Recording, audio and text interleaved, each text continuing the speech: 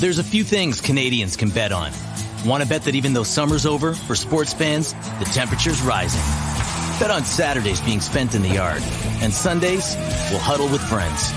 You can bet camp will be in session. The numbers, magic. And inches, they'll be huge. Know what else you can bet on? Canada Sportsbook. Sports interaction.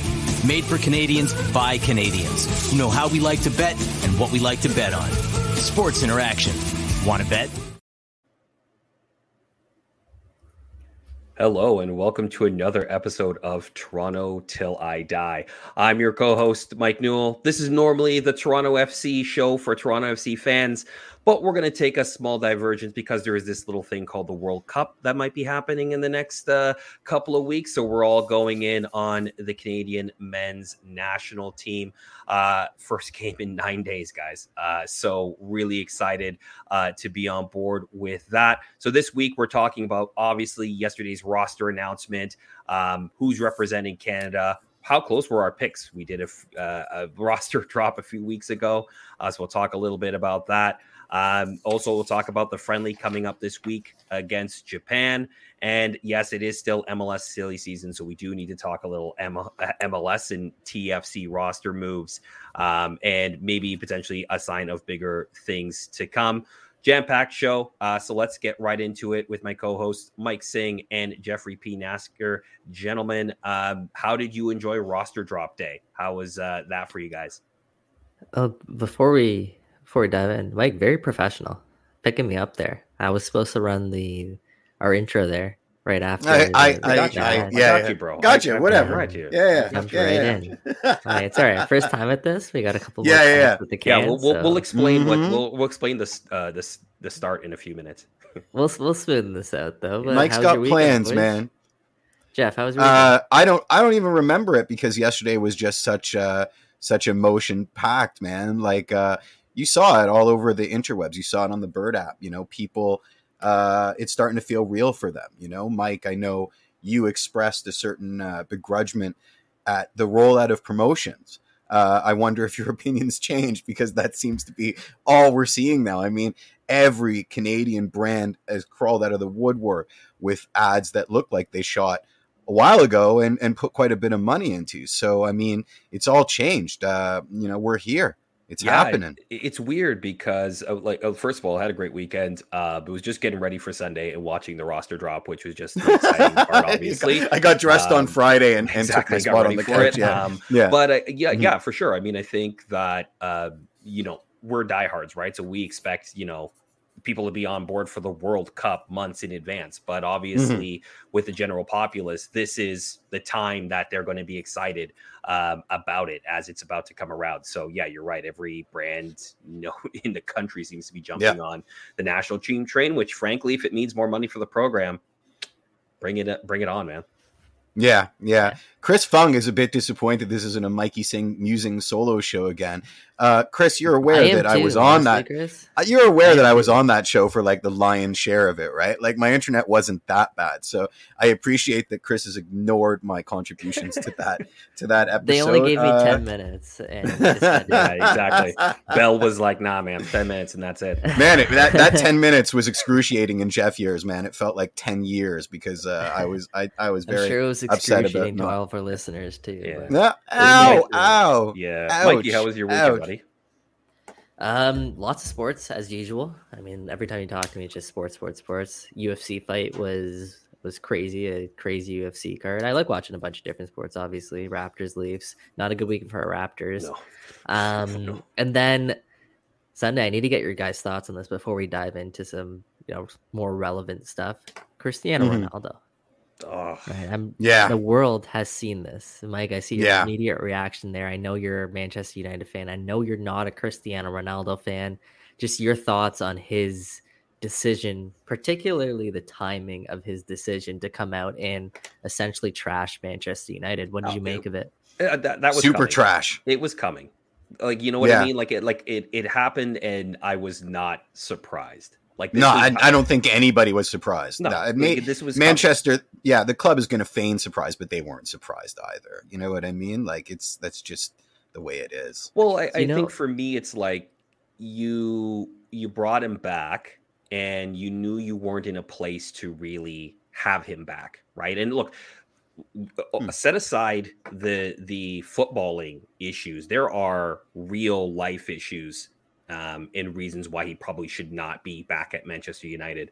But the fact that, you know, you brought somebody who just did not fit what you were trying to do under the old manager, under the new manager, under the weird temporary manager, it doesn't matter. He doesn't fit anymore. And he's going to go down as maybe the greatest footballer of all time. No one's going to deny his footballing skill. But man, okay, you want out. He's out. Yeah, he's out. I mean, like, how is he ever wearing a Man United shirt again? And considering he had, they do a lot of hand waving when it comes to Cristiano Ronaldo, and that's to be expected. He is a club legend. But like, listen, man, like, you know, I think your co-host Sarah said it best on Room 442 today. Like, you can't say you love the club and then light them on fire in a sycophant interview with Piers Morgan of all people. You know what I mean? Like, those are two polar diametric opposites. And you guys will find this interesting. Sorry, you guys will find this really interesting. And this is something that I related it to just based on my time covering Toronto FC.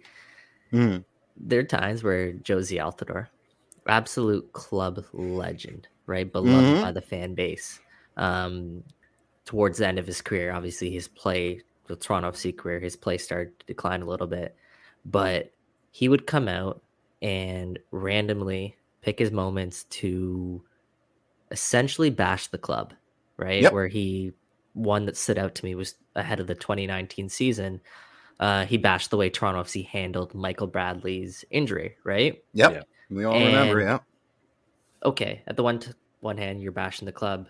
But at the same time, Josie's point was, I love this club so much that I want to see this club do better, right? Yeah. I believe that this club can do better. And I think we should raise the standard and elevate the standard of this club. But the difference between what Josie Altidore did... Here it comes, yeah. And by the way, that got a lot of respect from the fan base, that moment in particular when Josie did that. But the difference between what Josie Altidore did and what Cristiano Ronaldo is now doing for Manchester United is Josie was still invested in Toronto FC in 2019. Like, he was still wanted to put on TFC shirt and go out there and perform for the club. Cristiano Ronaldo wants nothing to do with Manchester United at this point. For me, if this was an interview that came out 2 years after the fact, I might look at this interview in a different light. But to me, this interview has too much of an agenda. Whereas an agenda. Josie, I think Josie was actually doing it for the love of the club. No, and he's had an agenda. Yeah, he's had an agenda at Manchester United since the day he signed, right? Like, it's not anybody who was paying attention to this knew what was going to happen as soon as the Man City rumors came out. And I'm sorry, not to spend all our time on a Toronto FC podcast talking about Cristiano Ronaldo, but never. But exactly. But as you know, once the Man City rumors came out, it was clear that he was, there was an angle there. When you're talking about Rio Ferdinand getting on the phone and Sir Alex getting on the phone and Ryan Giggs getting on the phone and trying to convince him to not sign at City.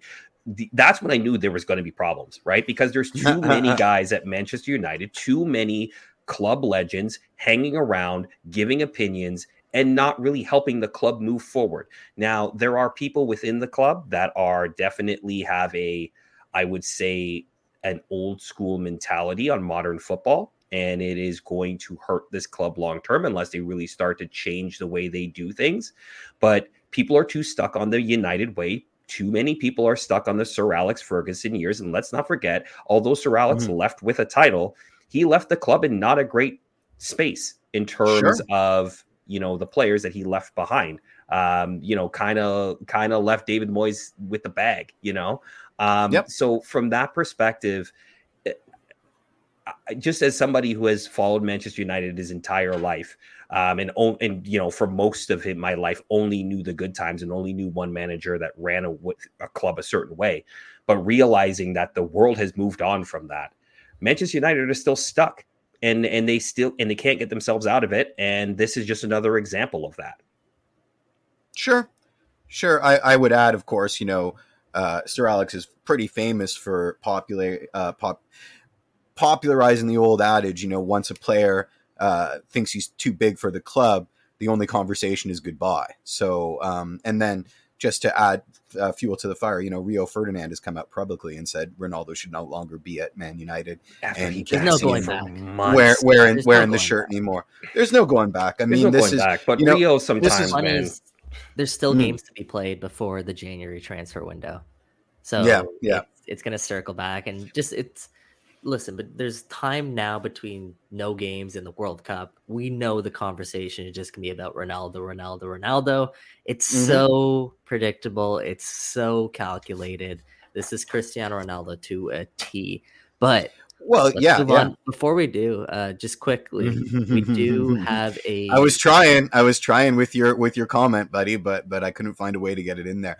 Christopher said that Man U's in the same place as Arsenal was when we had Ozil and Aubameyang. I don't think Mesut Ozil and Pierre-Emerick Aubameyang command the same kind of respect and the same attention as a certain CR7. So this is an entirely different animal. This is a club legend returning for a victory lap, and just basically trying to have his way with this situation. He's basically told Man U that he doesn't need their help moving clubs. So we'll see. He's now betting on himself to get another deal for himself, because the club isn't going to do much to help him unless it's to absolutely get him out the door. So yeah, it's interesting. It's a really interesting situation. I chalk it up to a November World Cup. This wouldn't have happened if it was in the regular cycle.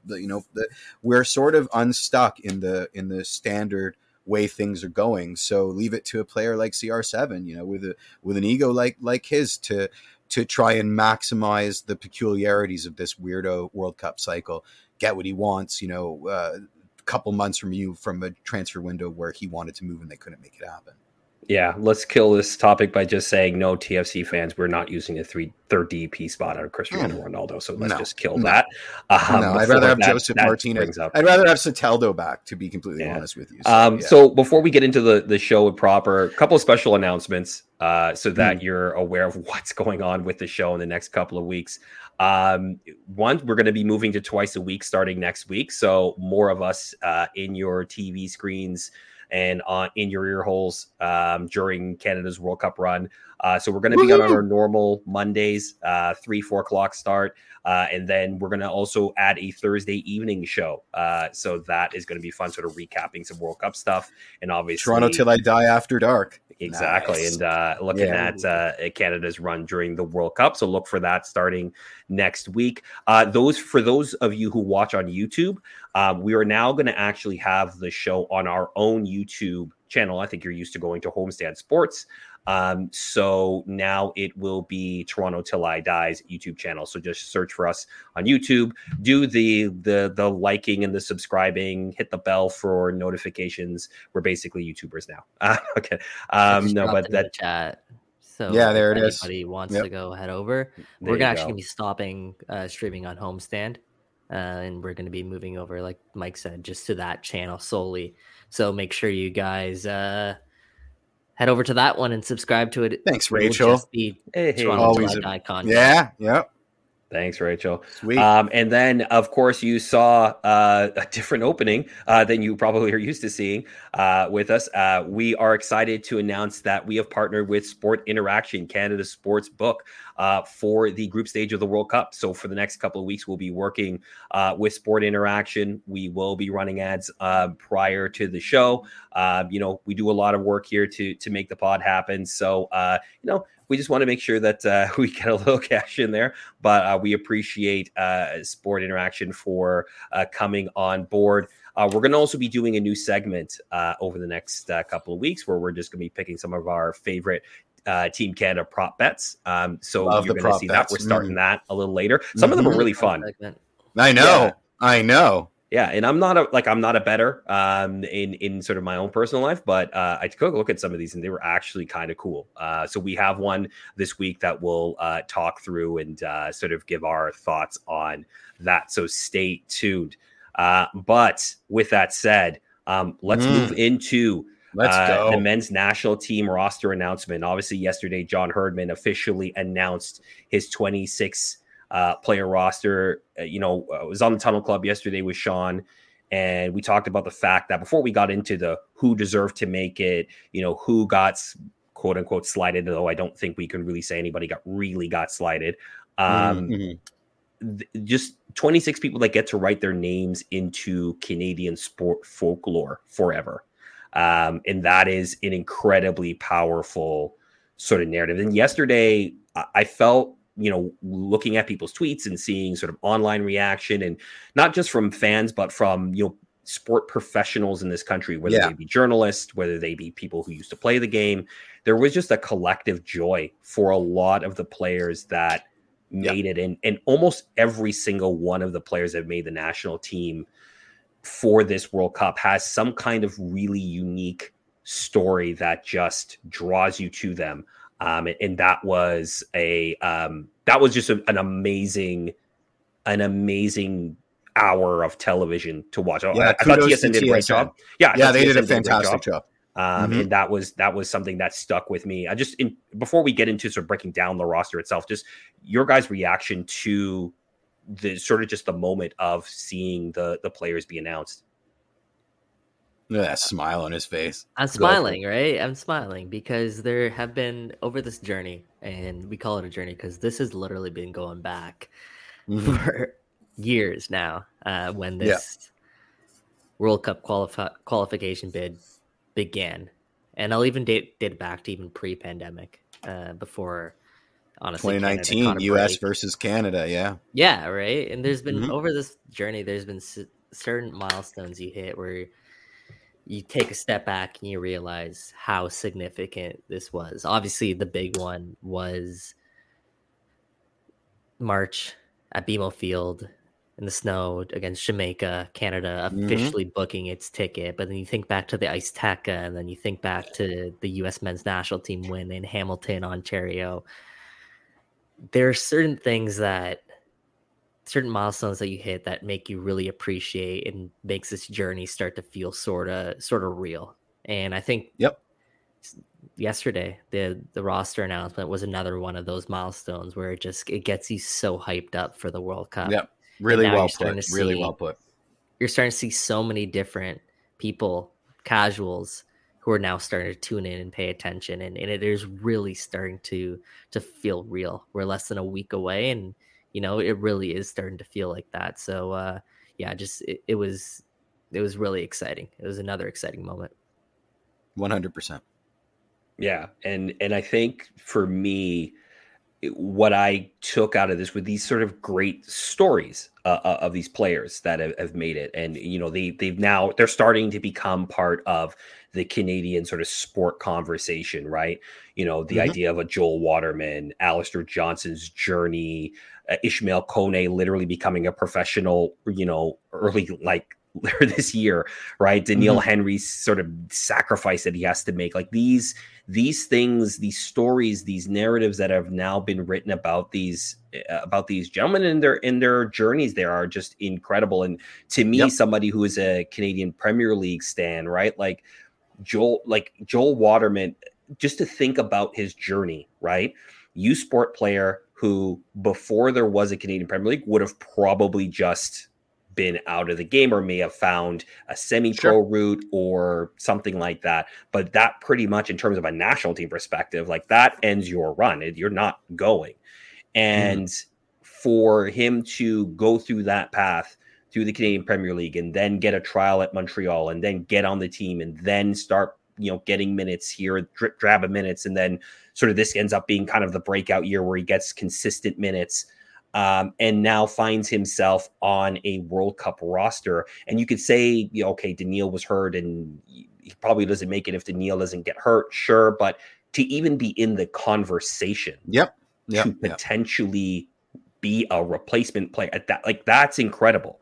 The odds of that in Canadian soccer, just the way things are set up right now, are so low. But now that we start to have these pathways, you can start to see more of these stories, and hopefully they just become more of a regular occurrence than sort of this unbelievable one-off thing. Sure. Yeah, Sure. Well just a put. quick Yeah. tidbit on that. And what I want to mention is you mentioned people on the brink. Three players actually that John Herman mentioned yesterday in his media call, that he was asked, did you call players that didn't make the team, or did you call players that did make the team?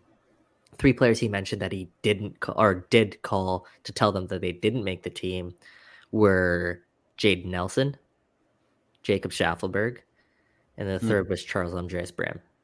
Right. So Wow. just the fact that it's cool to see two, I mean, Schaffelberg's no longer, but two TFC products, let's call them, be so close to making this national team, I think is a testament. I just want to give a quick shout out to them.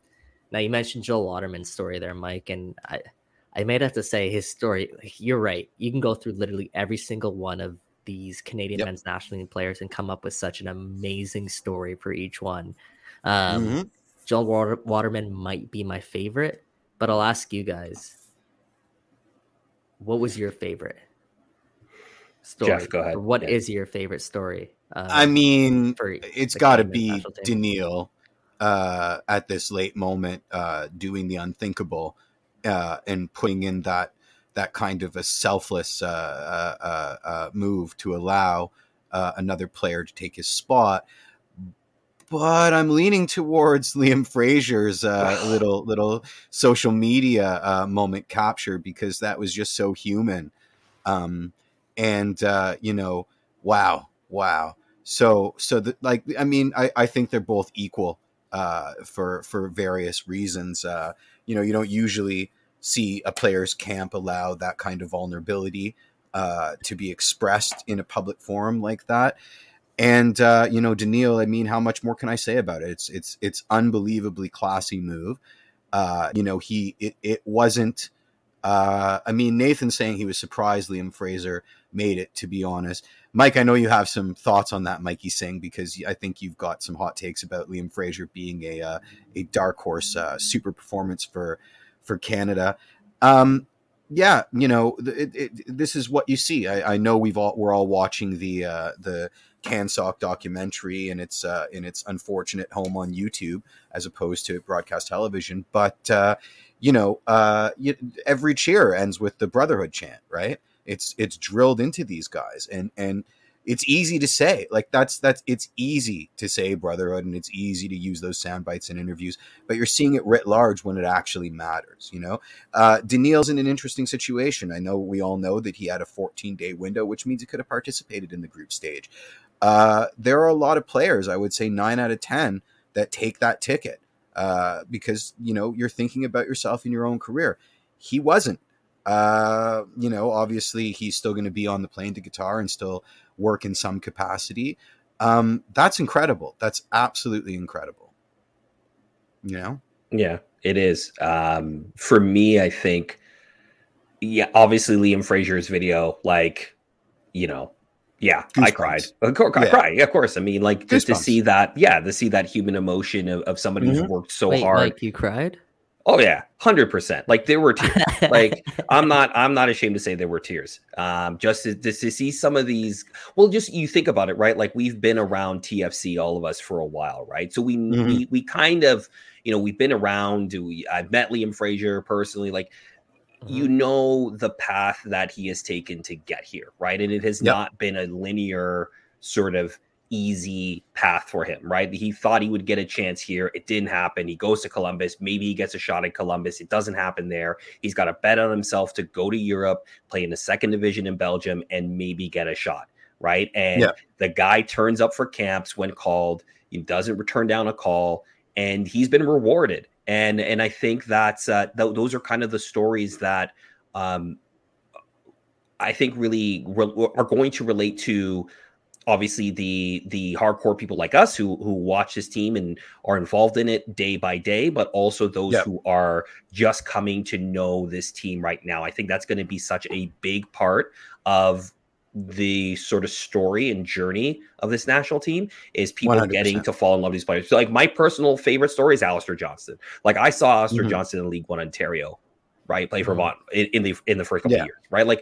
And I saw him at Monarch Park, in a high school that out Monarch Park. Yeah, exactly. Right. Like, yeah, exactly. Right. Like, so, though from there, the odds, right, to end up where he is, to the point where he is undroppable. Like we said it yesterday on the Tunnel Club, he is one of the first players on the team sheet every single match.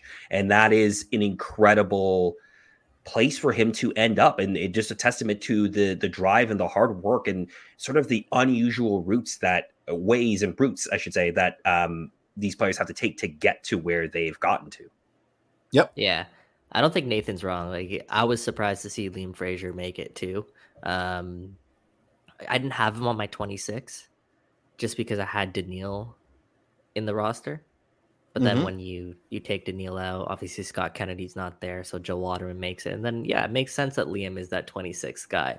Yeah. I didn't have him just because he was left out of a lot of Canada camps down the stretch. No, that's fair. I thought he was. That's fair. He was dropped from the side by Herman. But to be honest, I love the move. Not just from a personal standpoint, as like you, Mike, I've met Liam and I know what this means to Liam, but from a tactical perspective, I think he brings a certain element that this team may need to lean into, which is obviously the fearlessness. Like, you do not want to go into a tackle with Liam Fraser. He is going through. He understands what it means to put that maple leaf on your chest or whatever badge it's playing. Honestly, that's just the way Liam 100%. Plays. He is going to be tough in that midfield, but his passing ability. Yeah, those line splitting passes. Unbelievable. We could use those. Yep. Right. That one against Honduras, obviously everyone talks about it with setting Jonathan David over the top. But he has that we've seen it for so long. If he has time on the ball, Liam Fraser can pick a very good pass. And I think that's what separates him actually from a guy like Sam Piette on the world stage. Sam Piette, I think you can get away with playing him against MLS caliber players or players around that area. But when you move up a level, especially when you're going to go up against Belgium and Croatia, you need guys who can keep the ball and guys who are capable of making, if you're not going to play with the ball, when you're in possession, to make use of it. And Liam Fraser has that ability, plus he has that also ability to be really good defensively. So my hot take, I guess, per se, is I would start, if we're not start Liam Fraser, but if you had to pick between Fraser and Piette, I would actually pick Liam Fraser here because I think he has that extra gear to him that I don't think Sam Piette necessarily has. You know what Sam Piette's floor is. I think Liam Fraser's ceiling would be higher. That's fair. Than Sam Piette. Okay, so then let's sort of transition to this. Like, obviously, we're sort of saying maybe there might have been a surprise that Liam made it. Were there any other sort of omissions or admissions to this team that you found to be a bit of a surprise to this 26? I didn't really find a ton. I could make a justifiable case for just about everybody on the team that made it. Did you maybe outside of Liam, because we kind of talked about him now, is there anyone else that you're kind of like, interesting, or we didn't go with that person? The one guy I thought may have an inside track is Charles Andreas Brem. And I know the last time he was with the national team, which was during that September window, to me, he didn't look very good. He wasn't really effective when he came on the pitch. And I thought there was no chance that, he would end up making this team.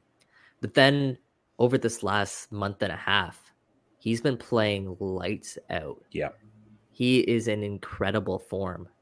And I know, and this is what made me second guess it, when the U.S. men's national team dropped their roster and the way that they picked their forwards, it was based off guys who were in form. So I thought maybe there was a chance that Andreas Brem could slide in, but obviously that wasn't the case, and I'm not losing sleep over that. I never want to pick our forwards the same way Berhalter picks his, because he doesn't know. They don't know what number 9 they have. They've got like 11,000 waiting in the wings that are all doing interesting stuff, but are probably underqualified to lead the U.S. attack. Yeah, it's interesting that you mentioned the United States and how they pick their forwards, because you were talking about players in form, but Ricardo Pepi's in form and he's not going.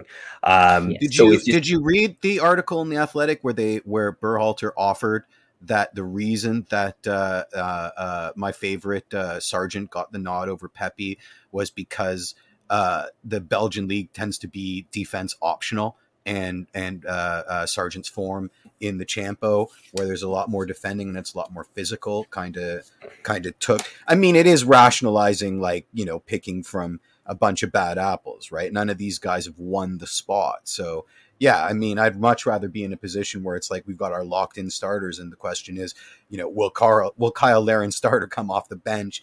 Then, which one of our, pretty underwhelming U.S. forward pool is going to make the trip to Qatar, and how and why have we made the decisions? But sorry, go ahead. Yeah. Mike. I think you were going to say something.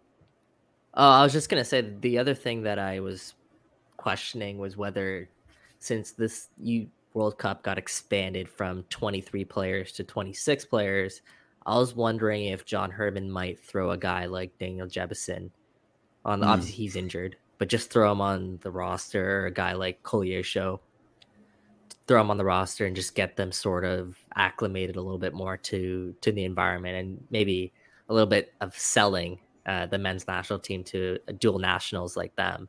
That was something I wondered, but obviously he decided not to go with that. Interesting. Yeah. We'll hold on analysis of that, because we actually, one of the burning questions actually relates to that. Oh, well, there you go. So somebody did ask us about that, and I actually have some thoughts on that as well. So we'll hold on that for now. Hold that thought. Yeah. We're going into a friendly against Japan on Thursday. I would suspect that we'll see as close to the strongest starting 11 we'll get for the World Cup. So the question is, who's in that 11 for you guys in terms of, obviously, let's count out a few people automatically. If Fonzie's healthy, he's in. Jonathan David's going to start. Milan Borjan is going to be in goal. Aside from that, and Stefan Eustáquio will be in the midfield. Aside and Alistair Johnston. And the back three is the back three. Yeah. You think that's pretty solid? Back four, I'll throw Adekugbe in there too.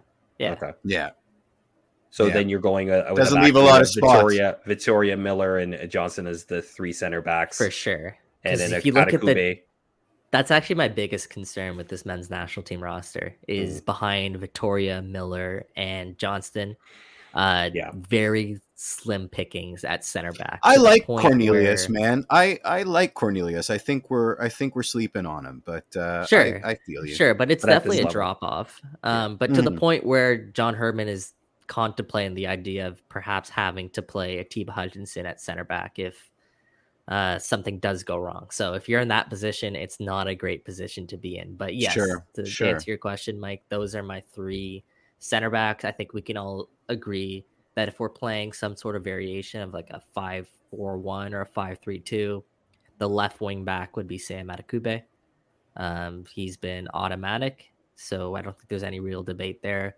This one is where there is debate. The right wing back role. Yeah, I was about to ask. Right, there's two guys I think that are going for this spot, and that's Richie Laryea and Tajon Buchanan. There is ways that you can get all of those guys onto the pitch together. Maybe we do see it, but just for argument's sake, if you had to choose between Richie Laryea and Tajon Buchanan as your right wing back starting against Belgium game 1, who do you pick? Jeff, go ahead. I want to say Richie, but it's hard to make a case against Tajon. I'm still going to say Richie. I mean, if he can bring the kind of fire that we see consistently from him, obviously against a side that's immeasurably playing at a higher level, I like the chaos. I'm always going to vote chaos. That being said, Tajon's a chaos merchant as well. Yeah. So, I mean, I trust in the John father. Whatever he decides, I think that's a cop out. That's a cop out. That is a cop out. I mean, I'm gonna say Richie because I think, depending on the game state, Richie, what we're probably going to be in a position, and 9 times out of 10 we're probably going to be in a position where Tajon makes more sense coming off the bench as an impact sub than Richie does. So I say start Richie if you have to leave Tajon on the bench. But I mean, why wouldn't you just move him up the field into a right wing position? Yeah, my thoughts the same. I think you start Richie. I think just for the simple fact, I think defensively he just gives you a little bit more assurance at the right wing back. Not to say that Tejan is not good at right wing back. I think he's grown a lot, especially being at Club Brugge. But I think there's a way maybe you can actually get Tejan on the pitch, as a starter. For sure, there is. But I'm just saying for argument's sake, like if for argument's sake, I'm going Richie. I think defensively he gives you a bit more. Yeah, for argument's sake. What would it do to Tejan if we put him out at right wing back and he gets absolutely shredded by Belgium in game 1? Does that destroy his confidence? But hold on. This is Tejan Buchanan, who has been playing fullback for Club Brugge the entire season. Like, this is a guy who's been playing Champions League football, has been playing at a high level the entire season. Richie Loera hasn't been playing football for over a month.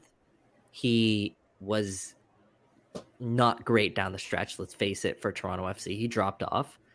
I know whenever Richie puts on a Canada shirt, it's also something different. Like, he takes his game to a different level. But if you're picking between the two, 10 times out of 10, you're picking Tejan Buchanan. Tejan Buchanan is just an absolute baller. And you guys are not doing him justice defensively. This guy is a workhorse defensively. He's not easy to get around. I don't think it's actually, I think it is an easy. I think you choose Tejan 10 times out of 10. That being said, there are ways that you can get both of them onto the pitch. Specifically, maybe John Herman decides not to go with 2 strikers up top. Well, that's my thing. Like, you probably drop Kyle Larin. I think you may have to drop Kyle Larin. That's a guy who's not in form, so that would be exactly okay argument. Then we can also discuss what Kyle Larin does in a Canada shirt and how clutch Kyle Larin is for Canada. And then maybe you want to throw Junior Hoylett into the side too. So can I just pause for a second? That we're in a generation where we're having a conversation where this is an actual problem for Canada. What a time. What a time. But yeah, no, I think you're right, Mike. I think that right wing back position then opens up so many possibilities of what you can do going forward. My question is, and I can come around on Tejan in a sense that from a counterattacking perspective, you have Tejan on that right. That's maybe the guy you want, but Richie's no slouch. No slouch either, right? No. I think Richie's a great option off the bench. I personally believe that. I go back and forth on this all the time, and ideally, my ideal starting 11 actually has both of them on the pitch. So there we go. That was a trick question. Where it was always a trick question. I think that's where I was going, right? Like, I think. Well, I mean, based on form, Kyle Larin sits, which is unfortunate. I guess just to bring it back to the Japan friendly, this is what we should be looking at. What the starting lineup is and whether Herdman and the Brain Trust are testing out a situation where maybe Larin doesn't start and we get both of them on the field in the starting 11, trying out different plans for the game states, because I think we're all going to agree the Japan game is going to be at a much higher tempo than the Bahrain game was. That suits us, but it may also undo us because, we haven't really been playing games at a very high tempo for a while. So, yeah, I'm very interested in this final tune-up game, especially given, the questions we've just raised over the last 10, 20 minutes, which are great problems to have, but they're still problems. And, this World Cup is coming up quick, so it's best to have answers as opposed to more questions. So, yeah. So then I guess out of that Japan game, because remember, Japan, their last game with the full sort of national squad, not sort of B squad guys and stuff like that, they beat the U.S. 2-0 quite handily. Yeah. So what do we want to, or what should we hope to see out of the friendly that will heighten our confidence going into the first game against Belgium? Like, what do you want to see, or what, aside from a win, obviously, but stylistically or play-wise, what would we want to see that gives us the sort of ticks the boxes and say, yes, okay, we're ready for Belgium? Well, Japan's a tough team. Japan is a team that will work you to death, right? Yep. They are relentless up and down the park. And they're a team, I would actually say Japan might be equivalent or even a little bit higher than Uruguay in terms of getting you ready for the World Cup. I agree. I think this is such a good friendly by Canada. Knock on wood that nobody gets hurt, but this was such a good get by Canada right before the World Cup, because it's a good stepping stone to the competition that you're going to face.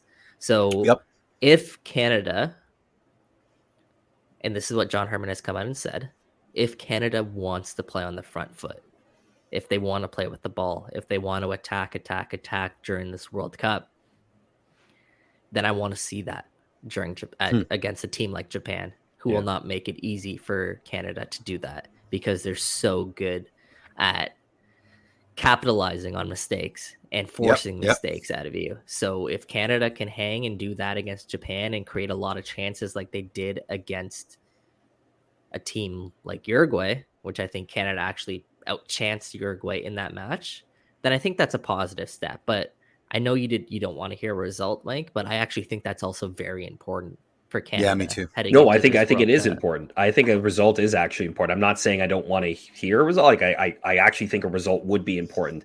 Just from a confidence perspective, even if you come away with a 0-0 or a 1-1 draw, I think it gives you some confidence that, okay, our defensive structures are about where we want it to be. Attacking wise, we're able to create things. And it gives you a measure of confidence. Now, obviously, Belgium is another level, of course. But I think going into that game, having that sort of in your belt, and not either getting played off the park or, end up sort of shooting yourself repeatedly in the own foot, that would serve Canada really well going into Belgium. Yeah, absolutely. I think it's about tempo. As long as Canada can dictate the tempo, or at least hang with the tempo, I'll be happy. But beyond that, it's about results. And you've convinced me with the last little while. It's about figuring out the final sort of tactical adjustments that we need to take with respect to this team, and who's starting and who isn't, and that can only be decided when a ball is kicked in anger. So this is a really important turnout match. Yeah, John Herman was pissed after the Uruguay game. I don't know if you guys caught that, but he was really upset that Canada didn't capitalize, and he essentially looked at it as a learning lesson. But he told his team, he told the players, he wasn't happy because that game was in the balance. Yeah. So when you work so hard and you manage to gut out a game like that, you need to take advantage. So if Canada end up doing that against Japan, they better take advantage, because that'll do wonders for their confidence. So I mean, like I said, such a good friendly Thursday morning, bright and early. Let's go. We're getting closer, man. Let's go. It's incredible. It's an incredible time for Canadian soccer fans. So get ready. It's unbelievable. It's the last tune-up before the games really begin. It's incredible to think that the World Cup starts in less than a week, with Qatar, Ecuador on Sunday. So, all right, boys, are you ready? We're going to go into the new segment here. Really excited about this. It's TTID Best Bets, brought to you by our new partners at Sport Interaction Canada Sportbook. I'm actually stoked for this because, like I said, I'm not really a betting guy. So, Mike, I'm definitely going to be leaning on you a little bit in regards to the prop bets and stuff. But I found some really interesting. I found some interesting stuff in Sport Interaction's website in terms of what they have for prop bets. So we'll take a look at one and kind of sort of break it down for everybody. So you want to bet? You can do it all at Sports Interaction Canada Sportbook. Every single World Cup game at your fingertips. Bet pre-game, live in play, or one-on-one of our many Canada-specific prop bets. Made for Canadians by Canadians, Sport Interaction makes it easy to deposit, play, and cash out. Join now and see all sport betting has to offer. So head to bit.ly TTID pod. That is bit.ly/TTIDPOD to play along. 19 plus, please play responsibly. Okay, so what is TTID bets? Well, I just sort of mentioned it. We're heading into the Sport Interaction website. We're going to pick out some prop bets on the national team heading into the World Cup. So, Mike, I'm going to throw it to you in terms of the first one that we picked out here. Sort of walk us through it, and then I think Jeff and I got some thoughts on sort of what's up for offer. Yeah, no, I actually love this one, and I think their Sports Interaction is doing a really good job of leaning into some I guess, bets that other sportsbooks are not going to have. So this bet's actually called Canada 2022 versus Canada 1986. Okay. And the bet is, will Canada concede less, more, or exactly the same amount of goals that Canada did at the 1986 World Cup? And for context, Canada conceded 5 goals at that World Cup. So if you're going to bet more goals, Canada conceding more goals, obviously they have Belgium and Croatia and Morocco who are all capable of finding the back of the net. Those are plus 237 odds, and less plus 262, exactly the same. You're looking at plus 325. So what do you guys say? Mike, I'll throw it to you first. Ooh, what do you say? Less, more, tough. or exactly the same? It's tough because you got a heart and head kind of. Yo, this is the ultimate heart and head prop bet. Yeah. So I'm actually going to go with exactly the same. I think 5 is. I think you can concede 5 and not actually jeopardize your position and potentially qualifying. Easily round. Easily. I think defensively Canada can be locked in. Especially going into the Morocco game, but even maybe the Croatia game as well. Belgium will be interesting, as they won't have. It doesn't look like they'll have Romelu Lukaku available for the first game against Canada. So I'm going to go. Yeah, so I'm going to go with exactly the same. So I'm going to go with 5 goals conceded by Canada. Yeah. Before I throw it to you, Jeff, just quickly, context wise, Canada faced the USSR and lost 2-0. They faced France and lost 1-0, and then they faced Hungary and lost 2-0, but they did have a red card in that game as well. So actually, honestly, they did pretty well in that tournament, just keeping it to 5 goals. Yeah. What do you think? Yeah. Well, I mean, exactly the same to me is the cheap bet, right? That's the and I think the numbers reflect that. I'm actually going to say more, and I still think we might get out of our group. This isn't a knock on the Canadian men's national team in any way, shape, and form. Some of these matches may be goal fests. We may win a match 4-3 and throw it right out.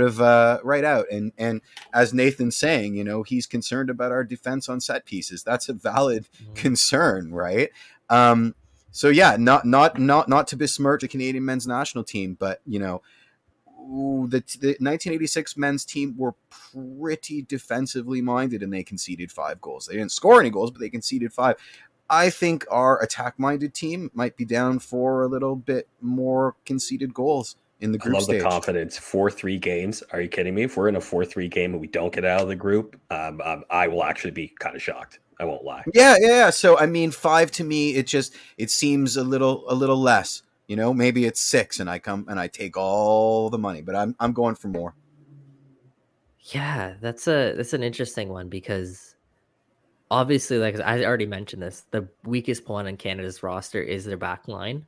But at the same time, during qualifying, Canada's back line was so good. Unbelievably good, yeah. Did so well. And against teams like Mexico and the US, who I equate to like a Morocco. Right? So that being said, I think I'm gonna be hot take. I'm gonna say less. Yeah, I knew you were. Plus 262. Let's go. Let's go. I think they'll have 4 or under, and a plus 262. That's actually not terrible odds. So we'll see what happens, and they would need a pretty heroic performance to keep my bet intact going up against guys like Belgium, Croatia, and Morocco. So let's see what happens. All right. Yeah. Perfect. Yeah. I mean, my just crunching the numbers, which is not something I want to do ever.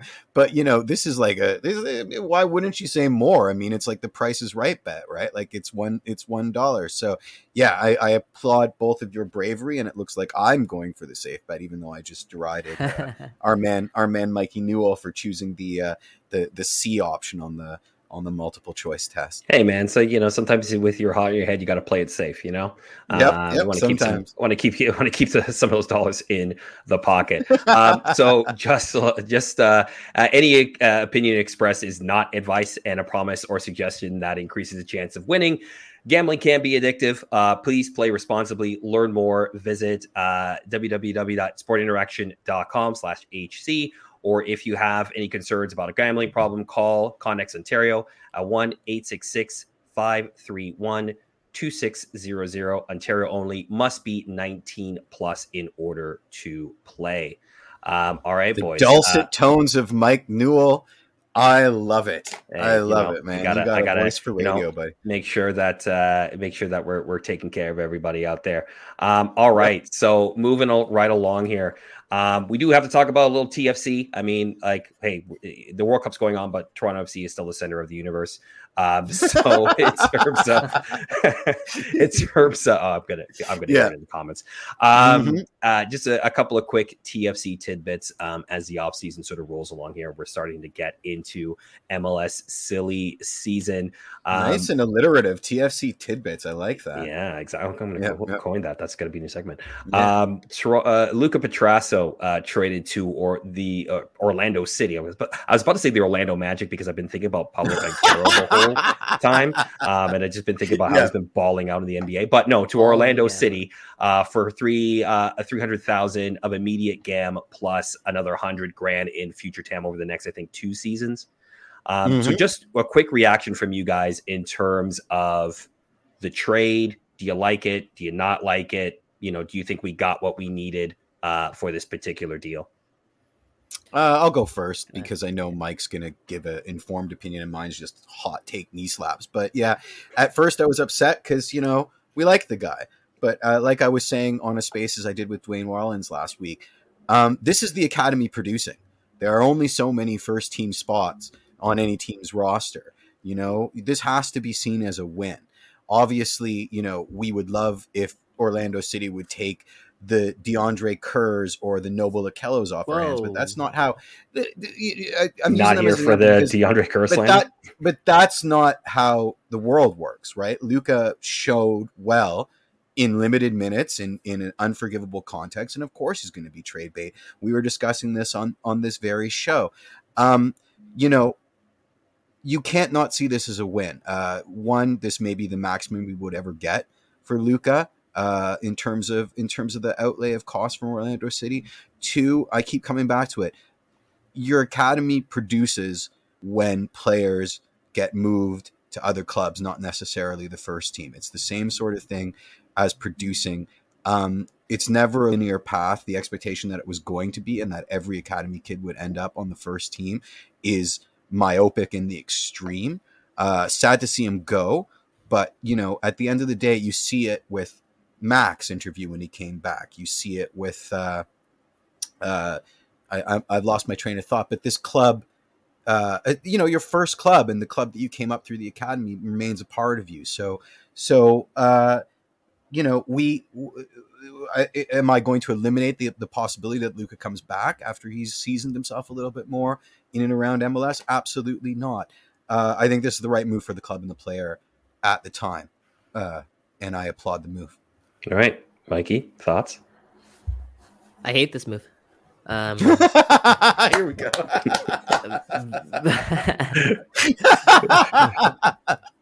Value-wise, they got a fair amount, like 300 to 400K. They probably did well from a value perspective, just based on what Luke has shown. But this was a guy who, in my opinion, was not good enough to make it overseas, but was good enough to be a very good MLS depth piece. And you had that at a minimum contract on your team at a position where you don't have very many players. He showed over the course of this year that he is ready and capable of stepping into Major League Soccer and being at very least a replacement level player. And he's also shown that he's versatile, can play either up the wing or he can play at fullback. he was a guy that the academy developed and grew and graduated from TFC2, put in such a grind, and finally cracked through to the first team. He was an epitome of what a good story should be for a club like Toronto FC. And the fact that they sold him after 1 year, and I go as far as saying he was probably, maybe aside from Jaden Nelson, probably our best young player last season. So to move on from him, I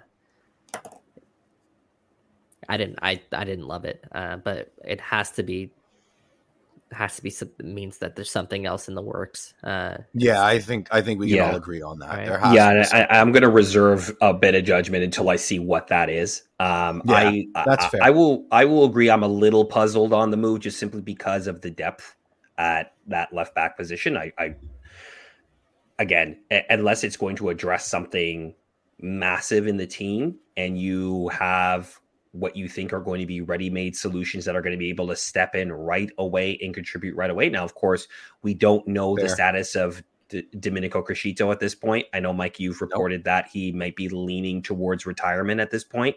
But until we kind of have an idea of what that is, technically he's a Toronto FC player. And until he tells us he's fully retired, he's still going to be penciled in as the starting left back.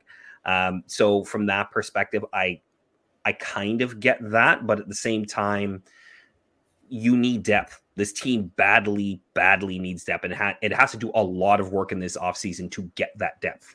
And I just don't think trading off somebody you are a devil to maybe get a devil you don't. I'm not sure about that, but let's see where that GAM goes, right? Like if that GAM goes to assuring Jonathan Osorio stays or gets you a starting goalkeeper, okay, maybe you can kind of justify it, but let's see where that money goes. But right now it's a little puzzling, to be honest. Yeah, I rate Luca, and maybe that's just because I rate him pretty highly, maybe higher than other people do. No, I think a lot of people do, right? Like I think you're right in the sense that he probably, at least for the first half of the season, was probably the young player that was the most impressive.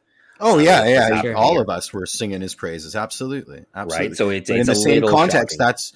That's the player that other scouts around the league identified as somebody to acquire. So it works both ways, right? And you have to hope. I mean, that's the caveat here, which I think you expressed pretty eloquently. You have to hope there's something in the works here, because if it was just a move for a move's sake, I don't understand it either. But in terms of this idea that the only path from the academy is to the first team or nothing, and that's how you quantify a successful academy, I do take issue with that. That being able to sell players interleague from your academy, how can that not be a successful academy, right? No, I think there is success in that. A lot of clubs around the world use their academies essentially as ways to replenish the transfer funds, right? Like that's not unheard of from clubs around the world. But I would argue that when you find somebody in your academy that actually does properly I agree with you. That you need, you may want to hang around to them, because who knows, right? If Luca played minutes, you might increase his value. You may get more than $400,000 for him if he plays significant minutes this season, but we won't know, right? Well, we'll know if he plays for Orlando, right? We'll see how they build their squad. And it's also like maybe Luca wanted more minutes. Maybe that was part of the equation, right? Maybe he wanted a new opportunity. So there are other layers to this move in particular. But what I'll add, and I'll throw it out there, Luca won't be the last young guy to leave Toronto FC this offseason. Yeah, I expect more. I expect more. I absolutely do. So, and there'll be guys that hurt because they showed better than most in the great play your kids experiment, and that's just par for the course, right? Like we're trade bait is trade bait is trade bait. So it is going to be the guys that we have a certain affinity to that are going to be going out the door, as opposed to guys that were a disappointment that now we're holding on to by virtue of no one else wants them. So yeah, I agree with you. I think we'll see more. I just find it interesting now that so many people who were kind of jumping on the hey, get rid of all the kids, the kids suck, now are all like, why are we getting rid of Luca? Why did we lose that kid? Get rid of the kids. No, not that one. Not that one, right? Like, Mm-hmm. It's just an interesting time right now at TFC. So we'll see how that. I mean, Mike says it best. The story of our lack of outside backs is not a new thing. So, in this situation, especially getting rid of a capable understudy that can play outside back does seem like we're taking crazy pills because of the need in that position and the lack of depth that we still are suffering from. And also the gray region around, will Crescido be back? Will we be able to get it over the line with Nottingham Forest with Richie? If we end up in the same situation we were at the beginning of last season and we don't even have a Luca Petrasso, that's when this move starts to get really, really cringy. And so I do agree with our esteemed co-host here with respect to how this move doesn't necessarily feel right. But let's hope they got something cooking. Well, I mean, a lot of people are pointing to Themi and Tagaloo, right, as a potential backup. But then again, you're just in the same position you were in last year with a player who hasn't played a ton of senior minutes, potentially playing that role, right? Like, it's just one of those things where it's like, okay, what's the, like where's the end game here? Yeah. I love Themi too, and I've been tweeting out Themi and talking about him on the show for 2-3 years. He sure has. Anti-Nugget fan. But he's not ready to slot in at left back in Major League Soccer. Wow. Showed really good glimpses of some brilliance. Never, Yvonne, never. Oh, I can't even look at it. I can't even look at the comment. Never. No. But yeah, Themi, I don't think Themi's ready to step into that role. I think, we'll see. We'll see what happens. Yeah, for sure. Yeah. Last thing on the TFC train here is just interesting. Obviously, an article coming out in England in the Mirror, which again, take that for a grain of salt. It is the Mirror in the UK, but basically saying that Jonathan Osorio is interested in a move to England, specifically the Championship, and trying to apply his wares in Europe. Now, we have reported on this show, and it's been reported that Jonathan Osorio has a new agent. He specializes in sort of getting players to England from that perspective, but he's open to other moves in Europe as well. I know it was reported that he could have gone to one of the clubs in the Greek Super League in January if he so chose.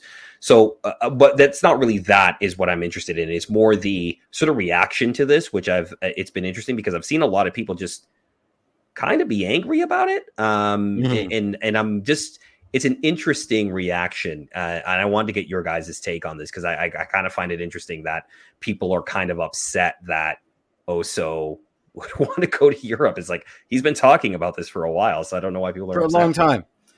Yeah, I don't know why they're upset either. I mean, it sucks, but you do not impugn the desire of a player, especially someone who's been such a good servant to this club. If the fates align and Oso gets to make his dream move, you don't stand in his way. That's a horrible position for the club to take. It's gonna hurt. I don't think that's a surprise. So, yeah, I mean, I people can be angry, but people are going to be angry about lots of weird things. This is just another thing that people can be angry about that I don't understand. The older I get, the more I find that happens. Yeah, I spoke about this a lot on Room 442 today. So I won't dive into it too much, but what I'll say is if Jonathan Osorio is coming back to Toronto FC, it's going to cost Toronto FC a lot more than they want to pay. Listen, it's not a secret. I've been reporting this story the entire year. I spoke to Oza multiple times. He's been very straightforward and straight up about his desires, which is the fact that it's his last big contract that he's going to sign. He needs to make the best decision for him. You only can play so long and make so much money as a footballer. So if it's not Champions League, it's going to be a very high league in Europe that he's going to seek after. And if not, then he's going to take the best offer, probably financially, that makes sense for him and his family. Yep. And that's fair. Can't fault the man. It's fair. Can't fault him. And it's completely fair. It's completely fair. So just everybody calm down. Okay. You never know, right? Maybe they do give him the DP slot. You never know. But okay. So we'll go into burning questions here before we wrap up today's show. I said put a pin in the dual national conversation earlier in the show. Let's unpin that and let's talk about it a little bit. Question from John Borges: Was there ever any consideration to calling up a good dual national to entice them to choose Canada? I know, Mike, you were going into that a little bit. Just from a fact, do we know that there was a possibility of a Daniel Jebison or a Colio show to say like, hey, maybe we'll give you that 25th or 26th spot to if you sort of commit to the program? Well, I believe both players are probably on John Herdman's short list. And when you say short, it's like a 40-something person list, right? And I know Herdman would have probably loved to throw a guy like Daniel Jebison on the list. However, it ultimately is up to Jebison. And I know Jebison actually probably wasn't fit to be thrown onto that list anyways. So was there consideration? Yeah, there probably was. Was it realistic at any point? Probably not. And what we've learned about John Herdman over this whole stretch, this whole cycle, is that he's a very, very loyal guy, right? He tends to stick with the people that got him here. And I think people who are on this team earn this spot. And I think that actually means a lot to all 26, 27, if you include Daniil, guys who are in Qatar. They want to build the brand brotherhood and they want to really play on that fact. Well, actions have to speak louder than words when it comes down to that. And that's exactly what John Herdman did by picking his squad and picking his roster. So yeah, to answer your question, I don't think anything realistic. Yeah, it's so cynical. This is a World Cup. This isn't a participation badge. Like, I understand that we're coming at a disadvantage, and I understand that we want to cap tie these guys, and I understand that we want to build for the future and all of that faff. But this is a World Cup. This is the premier event in the sport that we love. You don't give free rides. It should, I'm not saying that everything is based on, well, I am. I mean, form and personality are merit, right? Like, you can argue if Daniil had come, it wasn't on form, but it's still on merit. There are other things he brings to the table that maybe, supersede this, something as ephemeral as form.